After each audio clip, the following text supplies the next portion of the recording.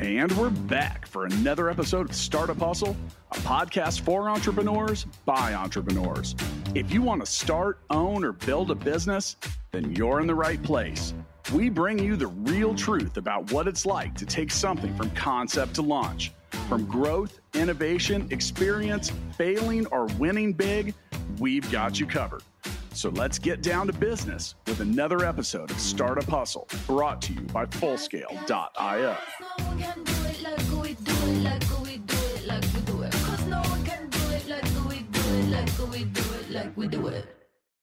And we're back for another episode of Startup Hustle. Matt DeCourcy here to have another conversation I'm hoping helps your business grow. All right, we've watched the evolution of commerce and e-commerce really just catch on fire and take over all of our lives over the last 10, 20 years. With that, there's a lot of direct-to-retail strategies that have come up, and many win. Some don't. We're going to talk about the winners today. Let's stick with that path. Before I introduce today's guest, today's episode of Startup Hustle is powered by Fullscale.io. Hiring software developers is difficult, and Fullscale can help you build a software team quickly and affordably, and has a platform to help you manage that team. Go to Fullscale.io to learn more. There's a link for that in the show notes. With me today, I've Benoit Viteri, and he is the CEO and co-founder of Mammoth. You can go to mammoth.la and learn more about what they are up to, straight out of Santa Monica, California. Benoit, welcome to Startup Hustle. Thanks for having me. Great to be here. Yeah, let's get the conversation started with a little bit about your own backstory and what brought you to founding Mammoth. Yeah, I mean, I've been building for a long time now. My first startup was out of college. I was born and raised in France. So I did that back there in 1999. And, people are talking the Web 3 days. I was a Web 1 guy. Did that for a couple of years and sold it 2 years after I ended college to eBay, French eBay, and then moved to LA. So I've been in LA now for about 20 years, and I've been building since then. I think overall over the last 20 years, I had a job for 12 months max, or working for someone else. So that has been my own gig. But what led me to Mammoth was coming from gaming. I was deep into the gaming world, coming out of a pretty large gaming network, selling it, and then starting to think that I could do the same thing, but for content rather than just gaming, and entertain younger folks on the phone through content, which led me to build Mammoth. And Mammoth was at the beginning just a publishing, mobile publishing company, which from publishing apps led us to build a pretty large influencer network for ourselves, to distribute our own apps, which then led us to do that for other apps. And then one day we got TikTok that knocked at our door saying, hey guys, we see all the content that you're creating. We have a problem. It's a good problem, but we have a problem. Brands want to come on TikTok, but they don't know necessarily how to create TikTok content, and they're reaching out to us to create content. And as a platform, we don't want to create content, but if you're up to, we'll create a program where we'll send you the brands and they will create content. You will create content for them, and then they will come spend money on TikTok. And that was about 3 years ago now. And so we went deep into content creation for brands over the last 3 years. And now I think we're about 300 brands deep. For whatever reason, a lot of those brands were CPG brands. And what happened across the board, I would say for probably 95% of those brands, we're getting to the same point, 3 or 4 on sales. Like, I love the engagement, I love the views, but does it drive sales? and my answer was like, well, I don't know. And I was coming from a digital world where I could measure everything. I could see every single click, every single conversion, and then suddenly I couldn't anymore. And so that's what led us to the latest product that we built in the marketing tech, which is full retail attribution, so digital to retail attribution, which led to a lot more. But that's the I would say the 2-minute recap on my last 20 years. There obviously a lot to unpack there. When it comes to, let's actually start with the content piece. Well, I do want to hit up the analytics stuff. Yeah. It's not as sexy to the listeners. So, everyone's talking about content these days. What was the one thing or a couple things that you found that a lot of these brands were doing wrong, or weren't just where were they missing when it came to creating short form? For me, the biggest miss across the board is looking at a short form piece of content as a marketing piece, and people just trying to sell or trying to sound good or trying to push their vision or their, whatever is in their marketing Bible, trying to pack that into a 20-second video. And that was the biggest problem, especially as, TikTok became bigger and bigger, and then Reels came in, which very similar format. It's all about real content, authenticity. It's like things that you can relate to. And when you come to those platforms with like a marketing message, it just doesn't work. But that's what marketers have been doing for the last, 20 plus years when it comes to digital content. Well, I think if let's talk about that a little bit more, because I think a lot of people listening will benefit from this. And meaning, when you create, I think if you're going to create content, you got to put yourself in the viewer's seat. And you're sitting there, and I was doing it this morning. I was laying in bed and I was watching little short form videos, and it takes how long? Let's see. He can see me. So how long does this take? Yeah. About 0.1 seconds. Exactly. Your finger down the screen. Yeah. And move on to the next thing. And I think it's real easy to do that. Anytime, I've been down this rabbit hole myself, and we've created a lot of short form stuff too. Now, obviously, selling entrepreneurship or advice might be a little bit different. And by the way, CPG, consumer packaged goods. One of the things that I think that people are just kind of trained to skip the paid or sponsored ad. And the platforms do a pretty good job of hiding the fact that, there is the word sponsored down there. But I think the moment that people get a whiff of the fact that they're being sold to, there's that 1/10 of a second flip and they're on the way. I think a lot of brands have figured this out and have done a little more to show either the benefits of what they're doing, or perhaps just tell a brilliant story, which helps a buyer or consumer identify with the company itself. And I think you touch on that is the word story, right? How do you tell a story that will engage? Because at the end of the day, now there is some crazy algorithm that will serve you the content that you engage with. So if you do that skip in half a second, like TikTok or Meta will know that that's not the content that you want. So you will never see that kind of a content again. So if you don't also lean on what the algorithm is recommending, you will never get in front of your consumers. And that's the bigger thing. And that's why engagement comes from a story that you engage with. You cannot put like this, the old days, $4.99, act within the next 20 minutes or the deal is gone. Like that is not working on short form. I think another thing when it comes to short form and creating it is, I think I've talked to a lot of people that they say, oh, I tried doing Reels, I tried doing TikTok, I tried doing this, but I didn't get any views. The idea that you're going to create something and it just organically is going to go viral, especially when it's a marketing-based message, you got to wake up, people. That's not how this works. By the way, all these platforms are running businesses as well. So, they're there to sell ads. My rule when it comes to content is if you create it, if you look at it and you say, oh, this is something I wouldn't boost or pay to promote, then my question is, why are you publishing it at all? That probably means it's crap. If you create something, you should be ready to promote it.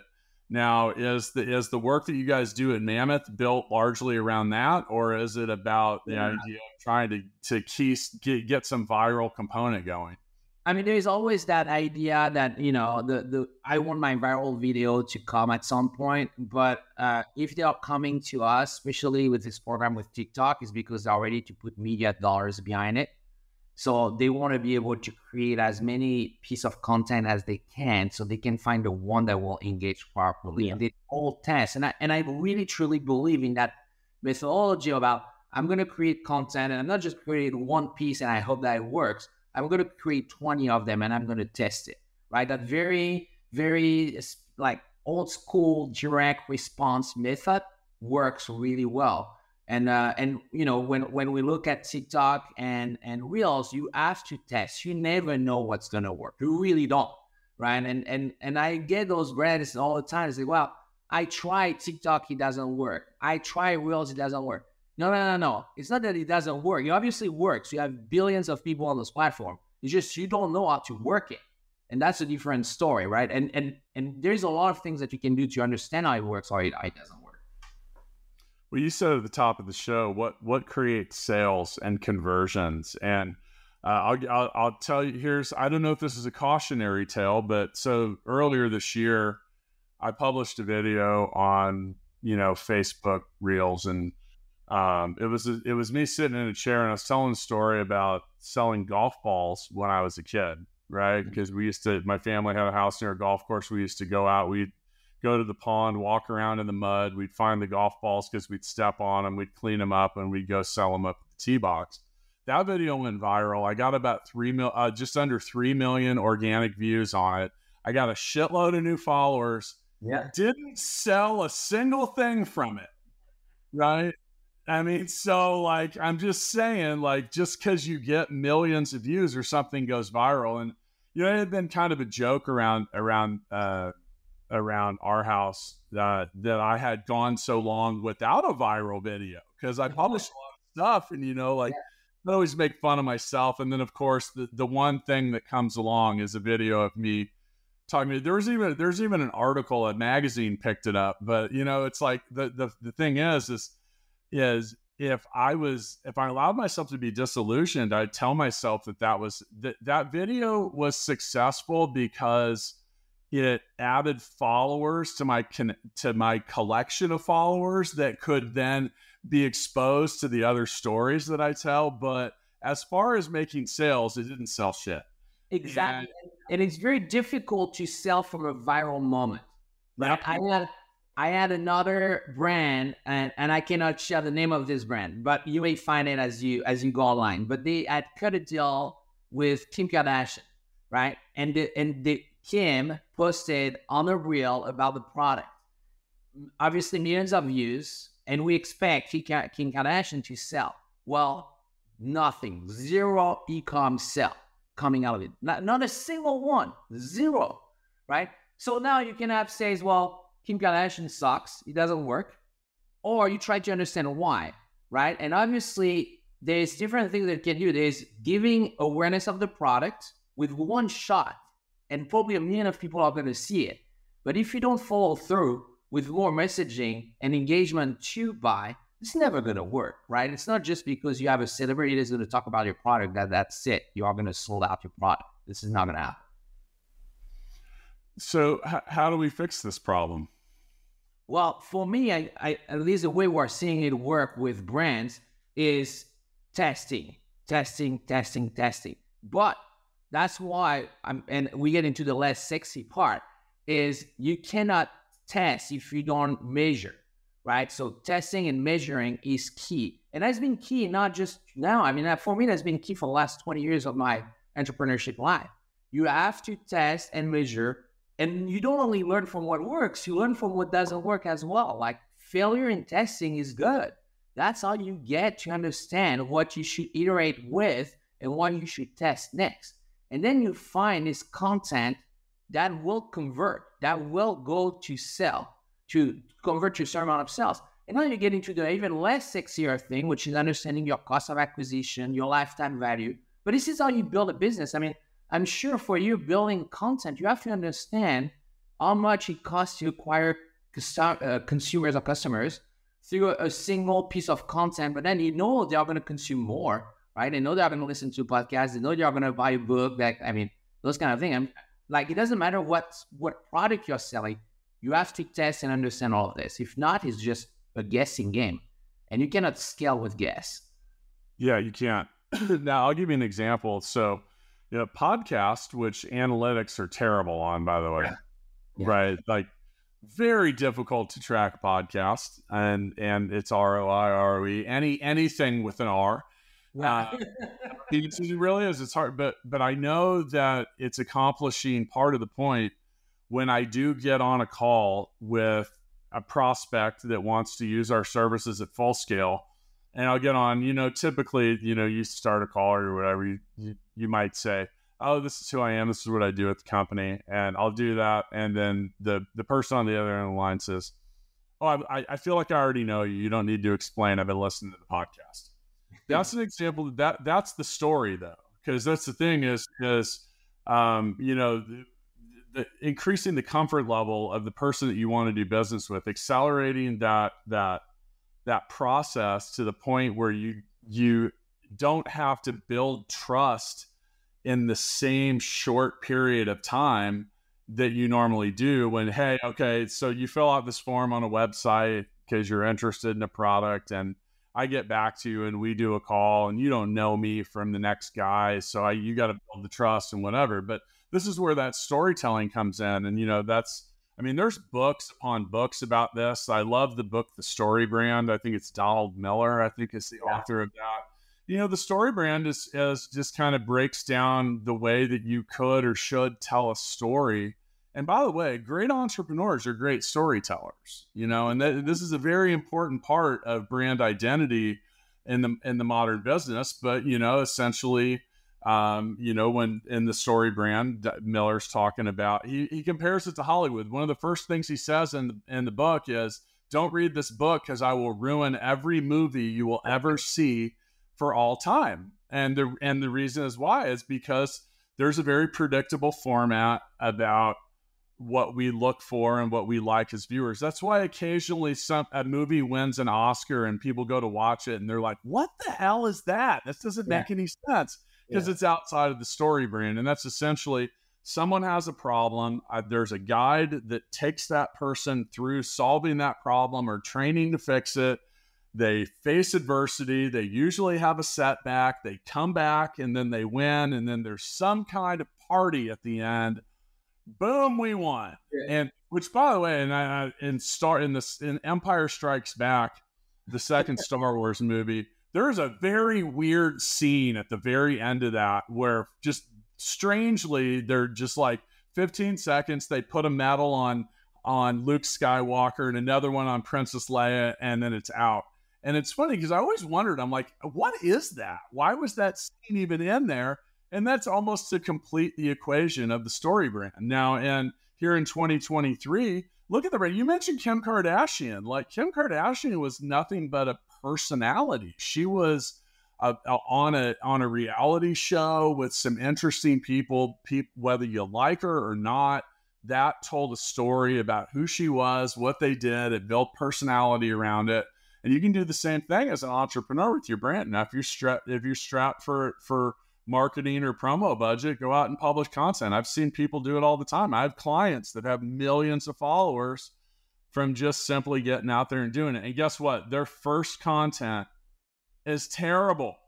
Yes. Yours will be too. And it's exactly right. And that's, I think you're touching on something super important around entrepreneurship. And I've seen that myself. And there was a tweet that popped up yesterday around that. It's like, the most underrated skills for an entrepreneur is sales. And I agree. You have to know how to sell. And that goes with storyline, or storyteller, sorry. Like a salesman is a storyteller. A good salesperson is a storyteller. And as an entrepreneur, you have to sell your co-founder. You have to sell your investors. You have to sell your consumers. You have to be able, and selling sometimes is a bad word for people, but storytelling, that's what it is, right? Pitching, that's what it is. And so I think that's part of when your example of your video that went viral with the golf balls. That's such a good story. People love that kind of a story. You as a kid figuring out how to make money. Those stories we love. Those stories we engage with. Should you expect to sell product? No. People are going to now get to know you. Now, if you leave it at that, nothing is going to happen. But if you start riding that wave and engaging with more content like that, and at some point leading to a transaction, it will be. Like a good example, I think, around an entrepreneur that did that was the founder of Crumble Cookie. I don't know if you follow them on TikTok, where you should watch his videos. It started like that, just posting videos of his journey of making cookies and going from just making cookies in his kitchen to now having, I don't know how many stores they have in the US, 300, 400 stores. And then he went all the way to having TikTok live when he was eating dinner, just talking about what his day was. Does it sell cookies? No. Does it build this kind of equity with the consumer? Yes. Right. But if that sells cookies. It does. Exactly. Right. It does. It's that plus everything else. But you need that piece. On the exact opposite of making and selling cookies, if you need to find expert software developers, that does not have to be difficult, especially when you visit fullscale.io, where you can build a software team quickly and affordably. Use Fullscale's platform to define your technical needs and see what available developers, testers, and leaders are ready to join your team. Visit fullscale.io to learn more. Once again, with me today, Benoit Vatteri, the CEO and co-founder of Mammoth. You can go to mammoth.la. There's a link for that in the show notes too. You talk about that it's such an interesting world with this. I've got a friend that I'm actually going to visit this week. You talk about the whole idea of the crumble cookie story. Just reminds me a lot of the YouTube channel that my friends Eric and Jamie Perkins have started. They're builders. They are from a town of like 3,000 people in Western North Carolina. They're have 850,000 subscribers at this point. They started, the whole channel is basically watch me work. And there's a whole lot of stuff out there. I've seen so many people do that. A buddy of mine, JC Lopez, out at Urban Necessities in Vegas, has made himself world famous for sneakers because of that. And, here's the thing. This is back to the story. Now, I hate the fact that I sell software, because I made a video once, Benoit, that was like, it said tech entrepreneur, a day in the life of, right? And it just had me sitting in front of a computer and hitting some keyboards. And I was like, I sent the email. I replied all. I did it, everyone. And like, there's some things that you really can't show. But if you're in an industry, so like you mentioned, like CPG, consumer packaged goods, people buy things because of the benefit that it provides. Yeah. And that's pretty easy to show. And it's an easy thing to show what you're selling and how you're doing it. I'm drinking this thing, AG1. I don't know if you've seen that thing. That thing is blowing up, right? And I bought it because I watched it on TikTok and I felt like it was good for me. But also the story behind it, the videos were like all about authenticity. There was someone like we in the morning grabbing their juice and figuring out why it was better to take that compared to 200 pills, right? And so, yes, that's how I think those days, that's how you have to do marketing. With CPG, you are seeing things moving a little bit. It used to be all about the benefits, but now it's about the story, right? And so, like, it could be a story that is about, the quality of the product and the craftsmanship of the product, or it could be a funny brand. Like, if I take the one that we're working with quite a bit, Liquid Death, it's water, right? So what are you going to say about water? Like, who says, yeah, it comes from the French hops or whatever it is that we've heard 300 times already. But that's why they did something different, right? It was all about, it's about comedy. It's really fun. And you can really lean on that brand. But you also have a bunch of other ones, like the cereal brands right now. The cereal world, it used to be so boring, right? And now you have those guys like Off Limits, Magic Spoon. It's all like, you look at the content they create on TikTok, it's all fun while still telling you it's good for you. But it's a completely different way to tackle brands, right? There is a story behind it. There's something that when you see the video, even if you don't see the brand name, you understand, you know who they are. You remember, oh, I've seen those guys before, right? Yeah, I run into that occasionally. Being the spokesperson for our company, and largely in the Philippines, we've had millions upon millions of impressions for recruiting software developers. So occasionally I'm in the IT park and someone walks by, they're like, hey, you're the Fullscale guy. I'm like, all right.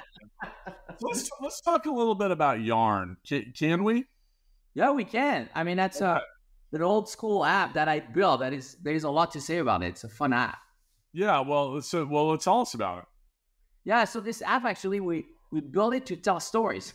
And we realized that when it came to a mobile screen and short attention span and talking to younger folks, just having long form chapter books was not necessarily working. And when we looked at how do Gen Zs, like, the 15 to 25 years old folks read content those days, it's mostly through text messages. So we told ourselves, can we tell a story through text messages? Can people text each other? And that's how the story is going to unfold.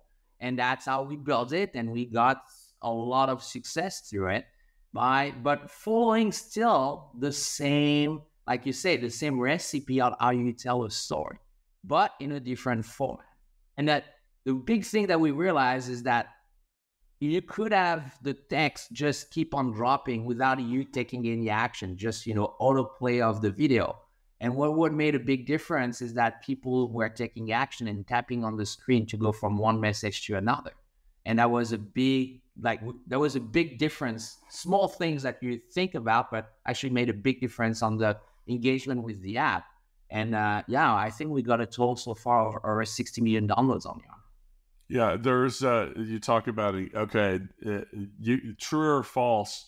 This is engagement. You have 8 billion messages that have gone through that. I would say true. True. Oh yeah. That's what we want, right? Engagement. Yeah, so that's what it is.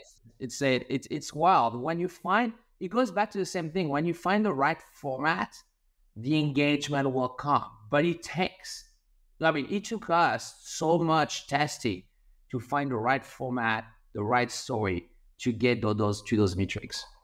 Well, then you've got another one, Wishbone. Whoop.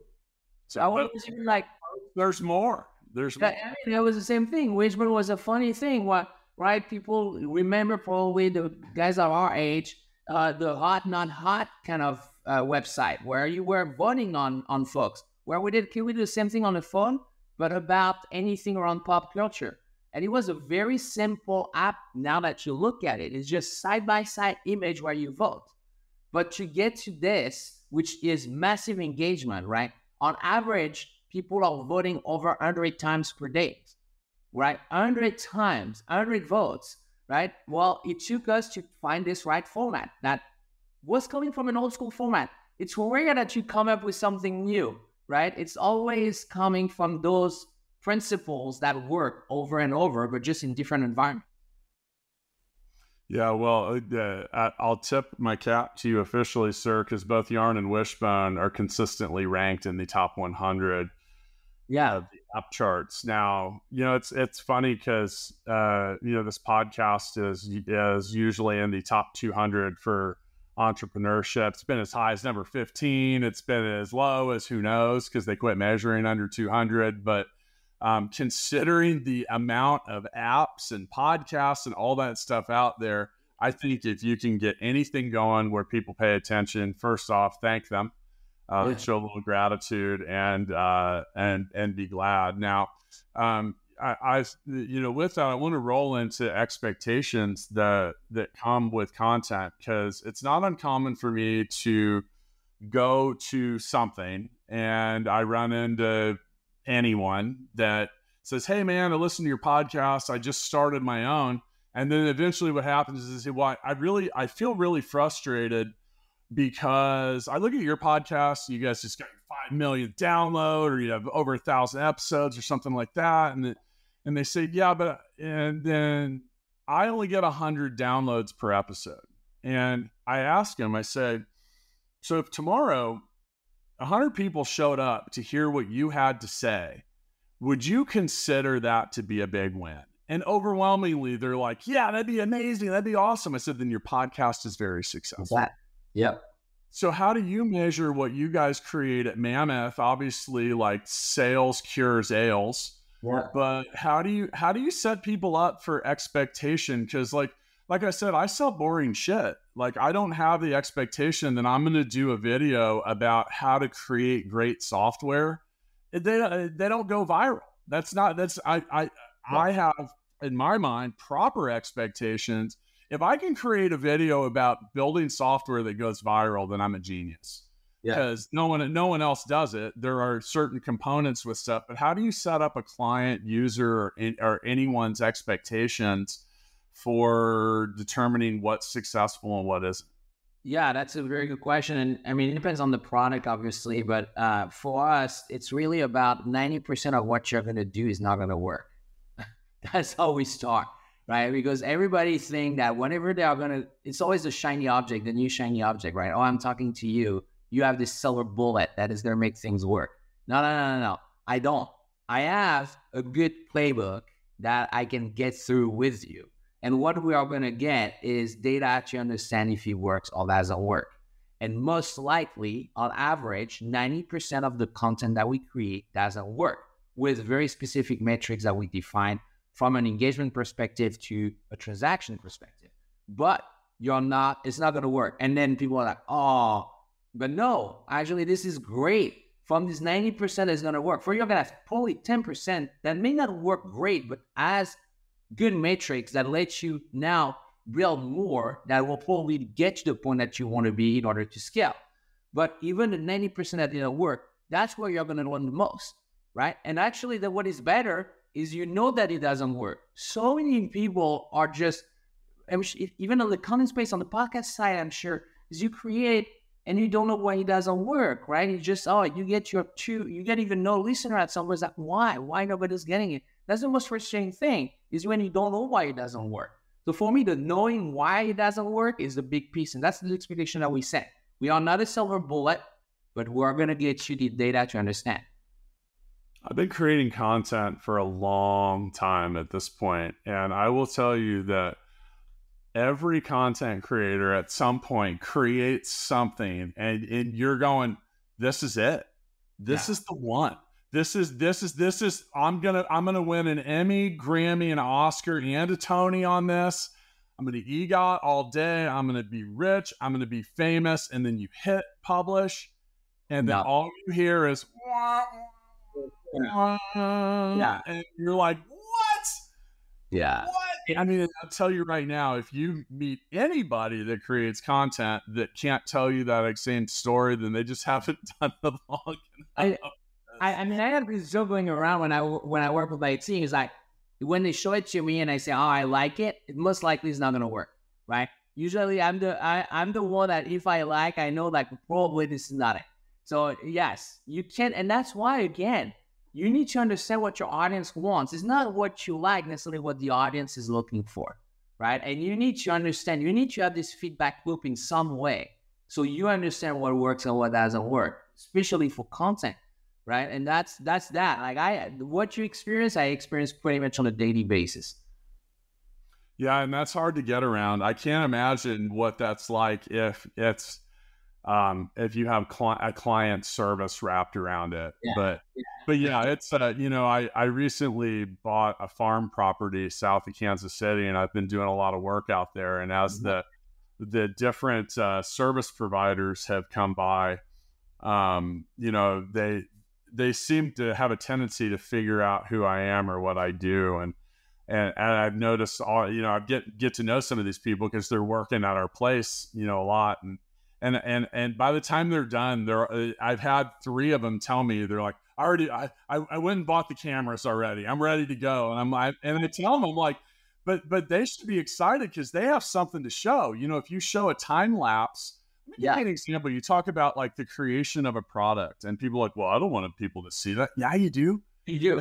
If you have something it's labor intensive or detail oriented or whatever, it is unbelievable what like a simple time lapse. Like I have one, I haven't published it yet, but I did one I had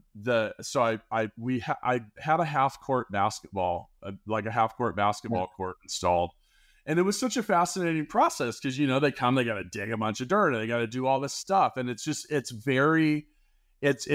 you see that there's something soothing about seeing that process from beginning to end. But I asked the guy that owned the company, I said, well, what's something you want to do better at? And, building value around what we do. I said, well, something like this, even if it's just on the homepage of your website, even if it doesn't need to go viral, because people will see how many people and how much stuff and how much action and how much work it takes into creating a 40 by 40 piece of concrete. Yes. And that's cool, but that's still storytelling, and you do it fast, you do it quick. No one wants to watch your 8-minute video about that. Get it in really short and get it moving. But it's little things like that that I think can win in that direct. Now, I know we're talking direct to retail. That's still kind of direct to retail. I mean, I'm the buyer. Yeah. It is, and I see those videos more and more, those, time lapse. Like I see for me, like, and again, that's the algorithm that sees that I like it. I watch the entire video, so I'm giving more of it. But I see those gardening service folks showing up, cleaning up your front yard or backyard. They show up, it's like a mess. In a matter of 45 seconds, you see how they go in 2 days to make it like amazing, right? Yeah. And there's this feeling of satisfaction and how the craftsmanship of those folks, and that's a great piece of great storytelling. Then, of course, they may not call you right away. It's like, I want your service. Most likely, also they're probably not in your region, but now you have a relationship with the viewer and the consumer. Now you can tell them more, right? And that's especially for those kind of folks. I think it's a very valuable kind of content that they should create and post. Yeah, and like I said, you're sitting there going, "Why did I pay $14,000 for something?"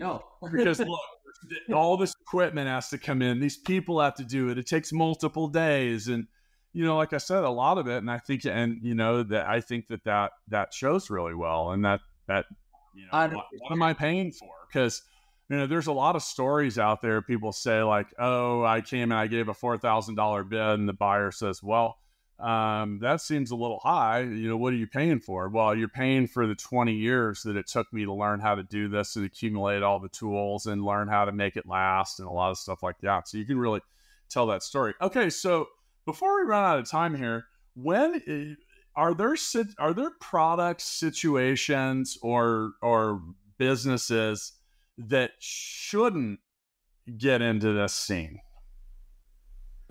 I don't think so.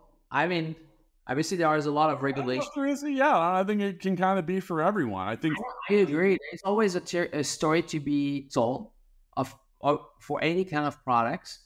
So I don't think nobody should. No, everybody should try. Everybody should find their own angle. Everybody should tell their own story. What are some things that you recommend? I don't want to get out of here without some don'ts, because I think a lot of people kind of mess some of this stuff up. Like, we have a brand standard where we don't talk about religion, sex, or politics. Because, well, the sex part, man, it's a workplace, and then religion and politics don't really have anything to do with the products we sell. I have a better chance of pissing someone off and losing them as a listener or a follower or a viewer or whatever, or a customer or client or a prospect, when I'm talking about the other things. What are some of the things that are on your naughty list for avoiding? Yeah, well, first is getting kids in the content. It's trouble, just for a lot of different reasons, for regulation, for comments, all of that. Check a little box before you publish that said there's kids in it. They'll shout yes. Every time there's someone that is less than 21 years old or looks younger than 21 years old, I try to stay away from it, right? Now, also, there's what you just say, all those polarizing moments, right? And so you're obviously, religion, politics are not the one that you want to touch, but also there's like reacting to events that just happen could backfire so fast, right? As a brand, you want to be very careful and a lot of brands want to. A lot of brands say, so they hope that they can ride the virality of something in order to also get their own moment.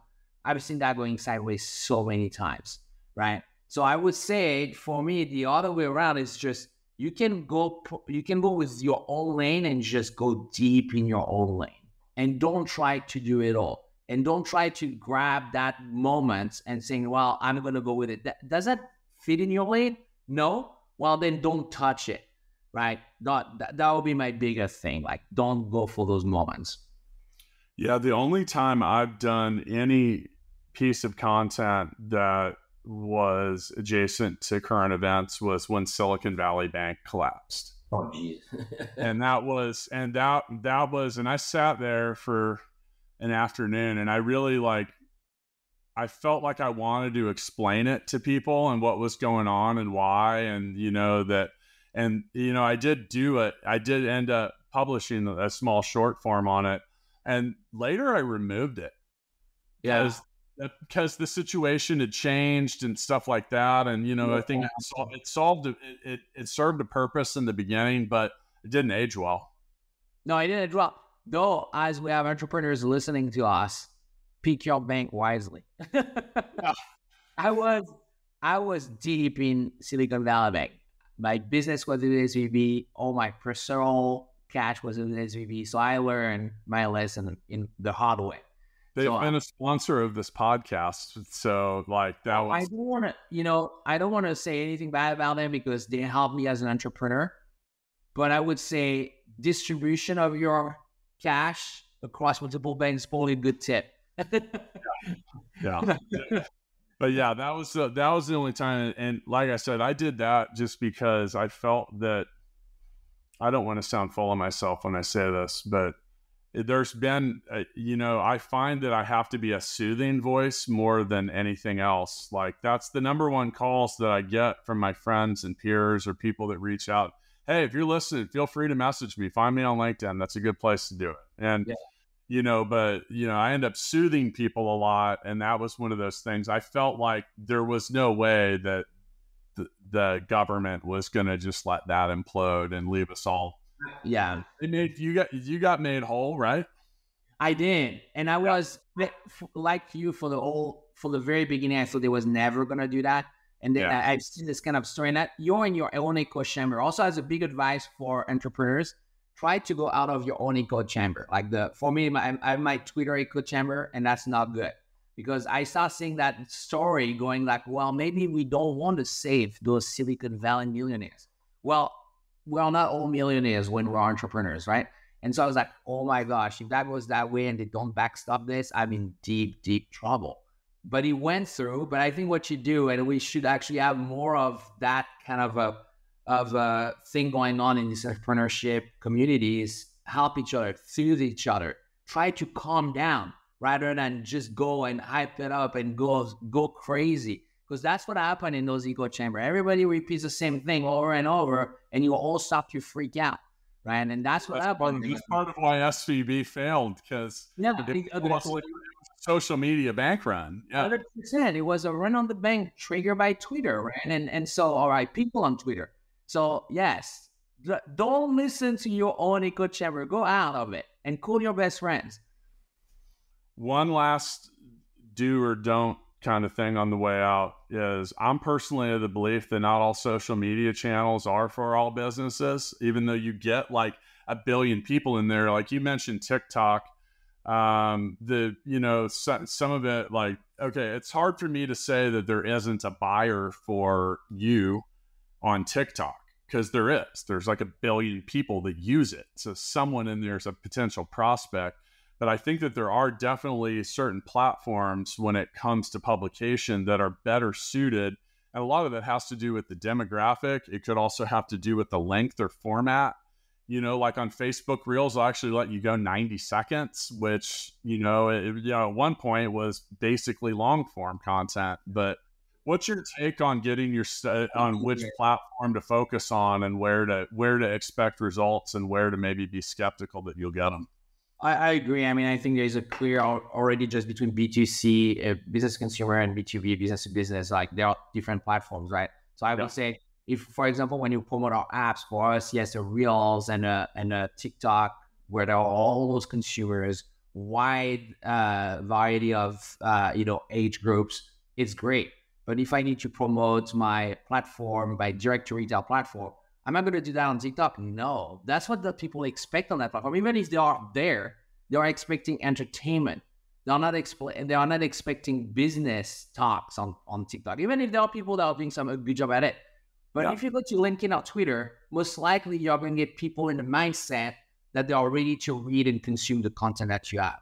So I agree with you. Not every single platform is good for everything. You have to pick. Right. At least I would say your top 2 or top 3. Well, and like you mentioned, B2B content, like LinkedIn's made for that. Exactly. I That's think it. for me, today it's LinkedIn and Twitter. That's where it is. That's why I think. Well, and when you get a user that is in that environment, they're in the business frame of mind. Yes. Where that same message that might do really well on LinkedIn, you go put it on Facebook, where people are not. I think people do a lot of business and the meta stuff anyway, but overall, that's maybe not the frame of mind that they're in. Like, I'll get a different kind of engagement in that platform as I would on LinkedIn, same exact message. And then TikTok might be a whole nother thing. So I don't know. I think, as we wrap up, I like to do what I call the founders freestyle and give every founder that I get on the show a chance to wrap things up. So is there anything that we didn't talk about, mention, or that we skipped over that you want to throw in? And then I'll take a turn with the mic too. Yeah, on my end, the thing that we didn't touch really on that I think is, if we have any of those folks here, and I know there are probably a good amount of listeners that are in that bucket that are creating their own brands that they are going to sell either through direct to consumer and then in retail. And as we see right now, and the listeners may expect that, it's very difficult to raise capital against direct to consumer. There is a lot of different reasons why, but it's difficult as an entrepreneur right now to raise capital. The expectation is you're going to have your product on shelves in retail, right? And so I think if I had to put some word out there, is think about this strategy about how you're going to get people where they are right now, which is in digital on one of those platforms that we talked about, and now you are going to get them to walk into a store. Just think through that, right? The two numbers I would leave you with is like 80% of the media marketing dollars for CPG are in digital, but 90% of sales are in retail. How do you bridge those two? Think about it. With the content lens, just think about that with the content. Well, you got to give people a reason to take action as part of it. Yeah. One of the things that you mentioned, the 1 out of 10, your 1 out of 10 pieces working or is big. I often get asked what my philosophy on entrepreneurship is or what my approach is. And I say, man, I try 10 things hoping that one works. Yeah. And when I find one thing that works, when I find that crack, my first priority is trying to figure out how to shove an elephant through it, and that's what I think you need to look for. I think people get hung up on the 9 things that didn't work. My 2 favorite words when it comes to selling are both 4-letter words: sold and next. Right.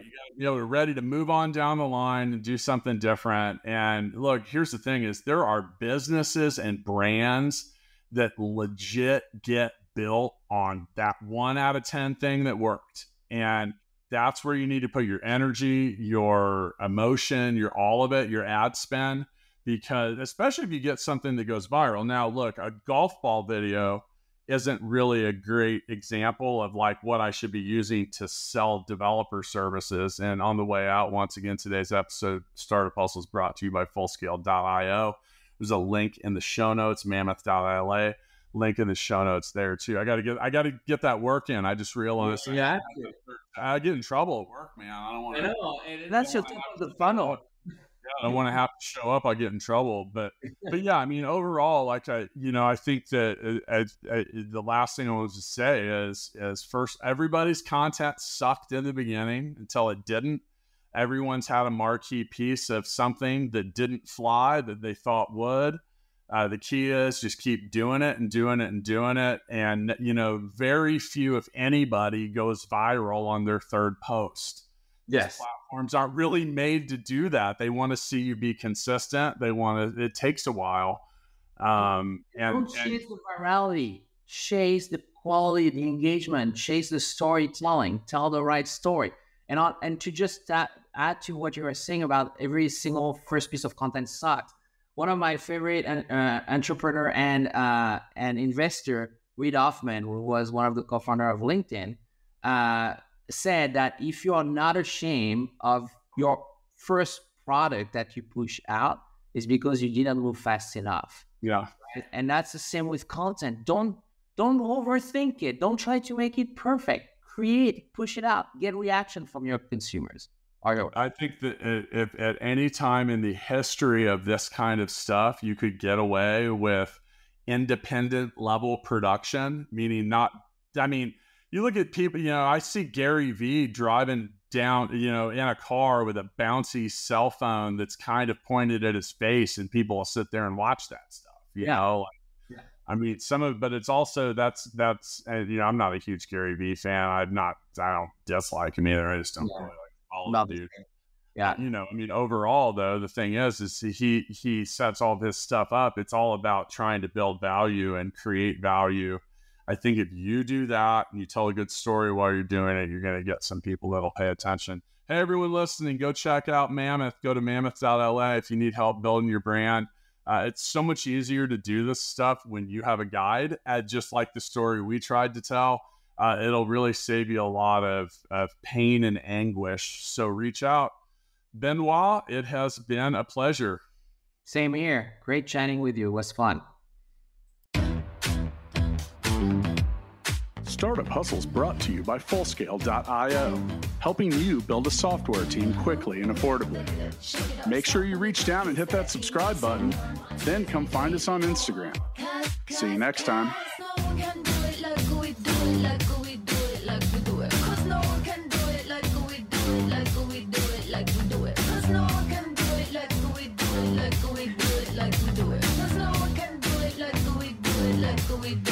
We do it.